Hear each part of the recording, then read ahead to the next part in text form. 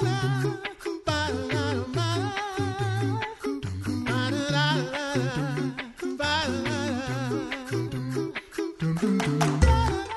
listening to The Coffee Hour. I'm Andy Bates. I'm Sarah Gulseth. It is Monday. That means it is Mental Health Monday. We're going to take a look at emotions in the gospel with Deaconess Heidi Gaiman in just a moment. Thanks to Concordia University, Wisconsin for your support of The Coffee Hour. Find out more about Concordia University, Wisconsin at cuw.edu. Live uncommon. Joining us this morning, Deaconess Heidi Gaiman. Good morning, Heidi. Morning. Good to be with you guys. Happy Monday. It is time for Mental Health Monday and digging into emotions and the gospel. And this week we get to dig into the foundations of emotion. What do you mean by that phrase, foundations of emotion? I think a lot of it has to do with the question that we asked on the last episode, especially that, like, where are emotions welcome and not welcome? Like, what is their place, I guess? And I think it's a very spiritual question, as well as a question that is deeply connected to our sense of who we are. And one thing we talk about in the book is God's personhood and his faithfulness to us, as well as just who he is. And we discover a lot in the book about God. I think that's kind of one of my favorite things about the book is that, you open about a book about emotions and you expect to learn about yourself. But like we said last time, it's not a self-help book. And part of the point is, like, what if emotions were something to help us also learn about God? And so we really dive into a lot of that. And so I think that's the foundations help us understand more than anything God, as much as we can, because God exists in both revelation and mystery, what God's vantage point of emotions are and how our understanding of all of our theology also impacts our emotions then as well. So we want to get this firm footing, if you will, just like we do on anything else, that we're standing on God's law and gospel, his justice and love, his grace, as well as his accountability in our lives. And so we want this firm foundation that is always found in Jesus Christ, Lord and Savior, right? Died and rose. And then how does that impact our emotions? Mm-hmm. So you're right that we don't always think about, or we don't always come at this from a perspective of the gospel and of learning about God and what this actually means for us. What do we discover and learn about God when we start to look at emotions from this more theological perspective? Sure. One of the quotes I would say is closest to my heart in the book is in the introduction. And it's actually like a pullout, I think, because this is something we struggle with as individuals, also within our relationship, and then also with God, our relationship with God, and in the church. So all those, it's present in all the layers. And that is, when pleasant emotions denote God's faithfulness to us, we are left wondering if their absence marks his scarcity. And so I think when we don't ask the questions about emotions, we feel like that is a part of our lives, whether true or not, that God is not present, or we feel like we attach these things to them, like we are less than, or there's something wrong with us. We start to call sin what isn't sin. And then we also hide from the sins that are sin and all of that good stuff. And so I think that we really do not understand, to some degree, partly because of the mystery of God, how intimately God is connected to our emotion. And in the Emotion Foundation is the hardest section to read, or sorry, I promise it's not that hard to read, but the hardest section to write. What an unfortunate statement. The hardest section to write was the section on the image of God, because as far as emotional foundations go, this was one I felt like was so important, is that God is emotional. And so I propose that is one reason we're emotional. Like that isn't separated from God. Like, yes, we're emotional as humans, but we are also emotional because we're created from an emotional God.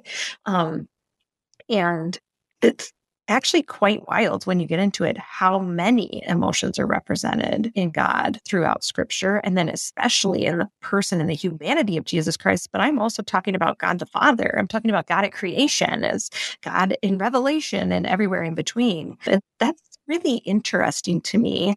And because of our, especially like Lutheran doctrinal understanding of the image of God is connected to the way that the Augustinian view of it, which has a lot to do with logic and reason, and that being impacted by the fall into sin and our loss of the image of God, that's, I think, some theology that I have some disagreements with, that I don't know that we know about biblically, like that it's not stated. And so I ended up having to ask mentors and dive into a whole rabbit trail of, can I talk about this? Like, is this a foundation that we have that we can actually even set? And so the image of God one in particular, I think, is a place of wrestling that we don't actually even know we have, most of us. And so getting a little bit more concrete of like where our emotions come from, why we have them, and that connection for connection, right? See, now I'm saying your title, Andy, created to connect. No, created for connection with God. It's very important to have that conversation, even if there's places that we can't fill in the mystery where we'd like to. So if we're talking about connection implying relationship, the relationship of God to our bodies and our emotions, what's that relationship? And then to take it one step further, then what's the relationship between our bodies and emotions? Because in this chapter, you do address the bodies and emotions and God and how they're all connected. Right. Yeah. So we're going to get really familiar with the phrase holding the tension with Mental Health Mondays this year, which is obviously something that I talk about all the time, but especially for this, we need to be able to apply it. And by that, I mean, now we believe in tension, especially as Lutherans, because of, the law and gospel is a very obvious one, that they coexist, right? That they're teammates, if you will, is a maybe too colloquial term for it. But at the same time that we are both body and spirit. Like, we're not Gnostics. We don't believe in only the spiritual experience of God. We believe that our bodies and God's flesh and blood matter. And for instance, when we take communion, that he's truly present, that his body and blood are real alongside the bread and wine that we take into us. And that's important for a reason that we may or may not understand completely. And so we need to apply the same to us, that we are not only spirit. Spirit matters to God, that we have the Holy Spirit in us, that we have our own spirits that, commingle and such, but also that we are bodies. But then at the same time, I think there's this new pendulum swing that comes out throughout history, that it's all about the body, and that embodied faith in particular is something we hear about a lot now, that we are bodies. And I talk about that, and I talk about the science of that as well as the scripture of that. But I really, really, really want to emphasize how important it is to hold the tension, that our relationship with God is not one or the other. Our bodies are important, and God, gives us information through them by creating the 5 senses and by giving us ways to process it by DNA and the way it's written and the way it's restored and things like that. But he also does work in our spirit. And so being able to have both those pieces of how we understand God and not making too little or too much from them, I think is probably the short answer of either side of that. So how is emotion then a gift from is it a gift? I don't know. I was ready to say that. It sounds like you're like, I'm doubtful. This is skeptical, Sarah speaking. I feel like we need to take a step back and ask that question first. Right. Wait, is it? I would present in the books that it is a gift. It is just like everything else impacted by brokenness. That makes the gifts hard and painful or confusing at times. Right? Family is a gift, wouldn't you say? Family's a gift. Mm-hmm. But also, oh my, there's a lot going on there, right? Friendship, I think we call it a gift. I think we call God a gift. And also there's a lot going on, right? Like, gifts, I think we have a different definition of goodness often than God does. And so the things that he calls good in the 7 days of creation, if you will, I think they're still good to him. And we want to recognize that our bodies, our spirits, all of that is included in that. Our emotions are part of that. Do those things get impacted by the brokenness of the world, the heaviness of the world, our humanity that is limited? And our limitedness is sometimes always, I would say, even though I'm not supposed to use always, always frustrating to us. It's limitlessly frustrating how limited we are as human beings. And that was the Garden of Eden problem, right? Like Adam and Eve wanted to know. They wanted to know. We often want to know. We want to understand ourselves and those around us and emotions. And it's also okay to just say, like, you know what? God calls it a gift. And I don't maybe understand that completely, but I'm going to believe it. And I'm going to maybe learn about it before him and ask him to tend to it with me. And like every good gift that we have in this world, it has somehow been impacted by sin and brokenness. And this kind of takes us back to the last book, your last book that we talked about in Finding Hope, From Brokenness to Restoration, how so many things are impacted by brokenness, by sin. Yeah. So what does that look like for emotions? But you know what? We'll do that in just a minute, because I know that this is not going to be a super short answer. Is anything? No. Well, that wouldn't be fun if it was a super short answer. It's true. Let's do that in just a moment. We'll talk about the impact of sin and brokenness on emotions. It is Mental Health Monday on the Coffee Hour. We're talking with Deaconess Heidi Gaiman, taking a look at emotions and the gospel. I'm Andy Bates. I'm Sarah Gulseth.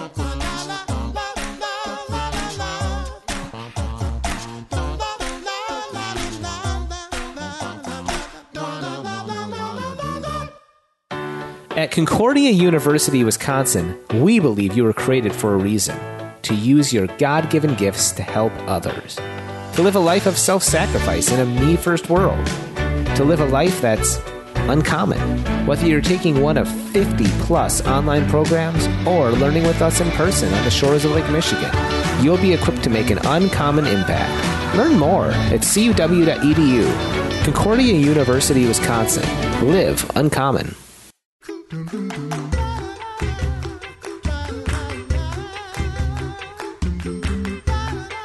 Welcome back to the Coffee Hour. I'm Andy Bates. I'm Sarah Gulseth. It is Mental Health Monday with Deaconess Heidi Gaiman, taking a look at the book Emotions and the Gospel and talking about emotions.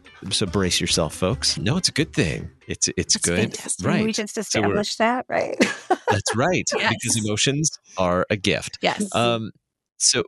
But like all good gifts in this world, they're also affected by sin and brokenness. In what ways are emotions impacted by sin and brokenness? Oh, sure. Well, and I think, I have a little bit of a activity, if you will, that might be really helpful in diving into this. Okay. This is not therapy, but this is a helpful activity. If you consider first, and I think we have to answer a little bit still of the gift thing, and this will help be a bridge, if you will, to the brokenness thing, is consider negative imagery, we call it, which is to imagine your life without something. So imagine what life would look like without emotions. Imagine what this conversation would look like without emotion.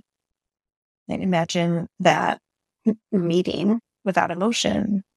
Imagine your family without emotion. I think you can probably think of a few things, a few tidbits. Should I poke at you guys? Anybody have anything to share that you can notice if you imagine life without emotion? Feels very bland and drab. Gray. Not fun. No fun. Mm-hmm. Right. You give up. You can't, Brene Brown says you can't selectively numb, which, addictions or even being on our phone and things. We have all kinds of ways to numb as humans so that we don't have to experience things that are unpleasant for us. And the problem is that you can't selectively numb. We know from research, you numb the good stuff with the bad stuff. And I think that Vulcan-esque idea, if you will, humor the Star Trek nerd in me, that we would be more benefited, we'd be at a higher order if we were only reason and logic and were able to suppress those emotions and manhandle them and wrangle them into submission. I don't know if that's a better reality. And actually, Star Trek, in many lovely ways, deals with that proposition multiple times in different series. And so I think looking at that negative imagery helps us grab a little bit more onto life, the fact that it is significant, we can move a little bit more. Then imagine life with only emotion, right? Imagine if it was just emotion were everywhere and exploding and ungiven freedom and reign, and there's no prefrontal cortex to process and create some boundaries and barriers. What would that look like, you guys? Any thoughts? Just gray again. Gray. That's all that keeps coming to mind is gray. Absence of anything. I picture it as very like red, which is, are we talking too about metaphor and how metaphor is very helpful for emotions? We don't always have to use the language that we've been given for it and for understanding it. But like, I picture it as just too much. That it would feel like overload to me at all times if there wasn't those boundaries put into place. It would lack some safety. I alluded to this a little bit last episode, where one of the things that I struggle with the most, because I treat spiritual trauma, and is that there's emotional manipulation at times in faith spaces where we try to get people to experience emotion. And while our emotions shouldn't be separated from God, that is a piece of brokenness, is emotional manipulation, where we are trying to get people to feel and experience something in order to connect with God. And I feel really uncomfortable with that. And that's not just because I'm Lutheran. I think that our emotions are meant to be safe for us. And in brokenness, very often they simply just don't feel safe. But a lot of that has to do with the brokenness of vulnerability and our awareness of our vulnerability. I talk about in Finding Hope, that fourth realm, right, of brokenness is that awareness we have that we didn't have before the fall into sin. And so I think that is a very challenging thing for us, that we need to experience emotions in safety, but a broken world only has so much safety. Mm-hmm. So when we understand all of this and we have all these feelings about how we feel about emotions, but then we realize that Jesus also had emotions, I think we kind of forget about what that actually means for us and our emotions. Can you like unpack that a little bit? Talk about that? Oh, I just love it. I love the fact that we as a God who became human and experienced everything we experienced without sin, it's so helpful of a reflection when we start to then look at his extremely emotional experience. I think it helps us be able to put a big red stamp and say, oh, look at that. Emotion isn't sinful. It just isn't. Can I turn it into sin? I'm capable of turning anything into sin. I'm particularly gifted at that. Right? Yeah, I can. And I can throw it out at you. I can try to manipulate with it. I can do all the things. But themselves are not sinful. And this gets really complicated, I think, with specific emotions. In particular, we all maybe have different ones. I think that the emotion of bitterness especially comes to mind right now as one that I'm like, oh, where's the spectrum in that one? And just existing with sin. I don't know. That's for another episode. But at the same time, we have certainly especially presented the idea that, like, for instance, sadness or anger are less desirable emotion for God. Like, that's God's idea that these are less desirable and for sinful even. And I am not here for that. But I think when you discover in Scripture and get those foundations, you will see that they themselves are not the problem, that God even regret in the flood. It's very tender that God the Father is sad about humanity and where they're at.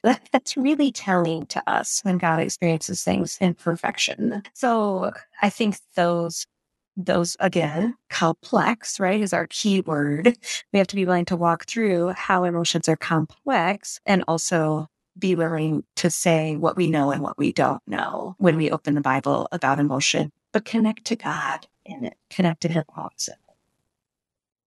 All right. You described emotions as complex, and this takes my brain a couple of places. I got all kinds of like little connected thoughts going on today, trying to keep them organized so that I can have a coherent conversation. But complex. And this really stems from watching the movie Inside Out. Yeah. The animated film. This was like 8 years ago, 10 years ago. I don't remember. It was like 8 years ago, I think, that this film came out. But sometimes we think of emotions in rather simple ways, like happy or sad or things like that. But you just described that emotions are complex. And I agree, the emotions can be very complex.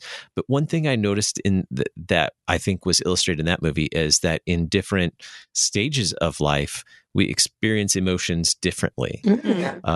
When like whatever those islands were that like they crumbled in the movie, that those islands that represented emotions or family or something like that, but that they became more complex as the smaller ones crumbled, and then they became more complex. New ones were formed that were more complex.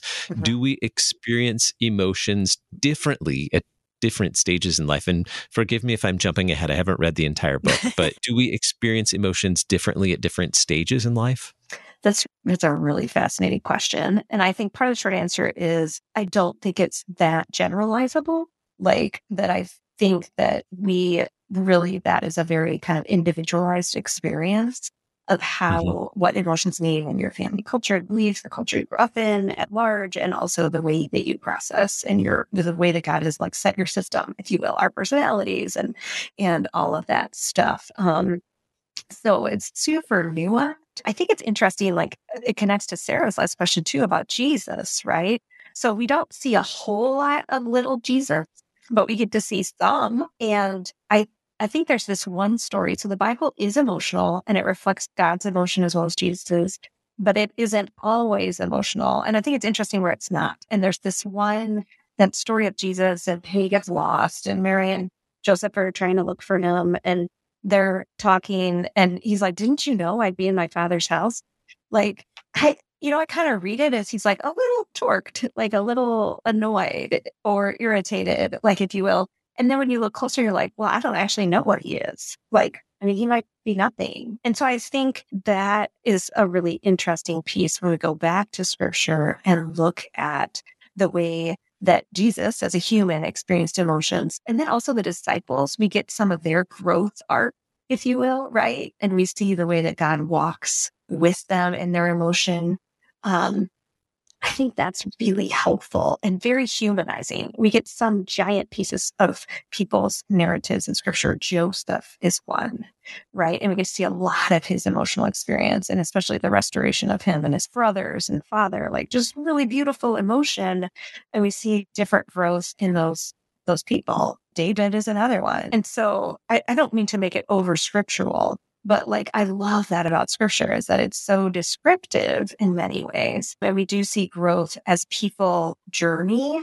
And I would say that's then also true for us as humans in our time and space is that we are going to grow in different ways and we'll maybe understand because of those stages of development, which we went through on my website in the Always Growing series. Did we do that on Mental Health Monday?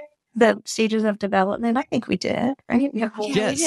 Yeah, right? We have a whole year of study of that. People are interested that because of those stages of development, that I think God has set many of that in our systems, that we're going to have different lenses, if you will, even though our foundation is the same. All right. So I had a different question, but I like where this is going. So I'm just going to piggyback off of this whole like idea of how our emotions can shift and change as we mature. What does that mean then for families as kids are then adults and then the parents are maybe aging and there's maybe some role reversal happening? How does this all play into these family dynamics? Yes. All of these, because this is relational stuff. Well, that's just it. You guys are starting to unwind the giant ball of yarn, right? Where you're like, oh, wait, that touches here. And there's this other thing it impacts. And you just really, I think, are very much getting the idea of why we need to talk about emotions and why the gospel needs to be a part of that, because it will impact. It will touch all of it. And God is touching all of it. And so when you look at, I think I see this especially, and maybe it's because I have a young adult or two in my household, is the shift in the nature of relationships. Any kind of big life transition, but especially those relational shifts in transition have a lot of emotions with them, right? So there's the moment that takes a change and adjustment that impacts our emotions and the way we're interacting together. But then there's also the way that we come out of it and we see something different. And so that's going to impact our emotions, our emotional life. And oh man, emotions are super social. We're going to talk at length about co-regulation and the way that we are connected together in emotions and how God plays into that too. And so that'll be a cool piece. We can come back to that too and kind of look at different age groupings and specific kind of changes in life maybe that we want to look at too in that. We are out of time, but I do want to let the listener know you can find Emotions in the Gospel from cph.org. We will include a link in the notes. And I forgot to include last time, Heidi, your website, HeidiGehman.com. Where you can find all kinds of great resources there as well. It's Heidi, GOEHMANN.com. Check it out. Thanks for that. Lots of great resources there. What's that? I said thanks for that. Spelling it, especially. It's so important. There are two N's. So and an O. Sure Why? And an O and an E. Yes. GOEHMANN. Heidi, thanks so much. It's always just so insightful. You bring great insights for us. Thanks for spending some time with us talking about emotions and the gospel today. Thanks for having me. I'll look forward to next time. You're listening to The Coffee Hour. I'm Andy Bates. I'm Sarah Gulseth. The Coffee Hour with Andy and Sarah is a production of KFUO. To support The Coffee Hour and KFUO Radio, visit KFUO.org. You can also text KFUO to 41444 or send an email to gifts@KFUO.org. And you can call us at 800-844-0524. KFUO. Christ for you, anytime, anywhere.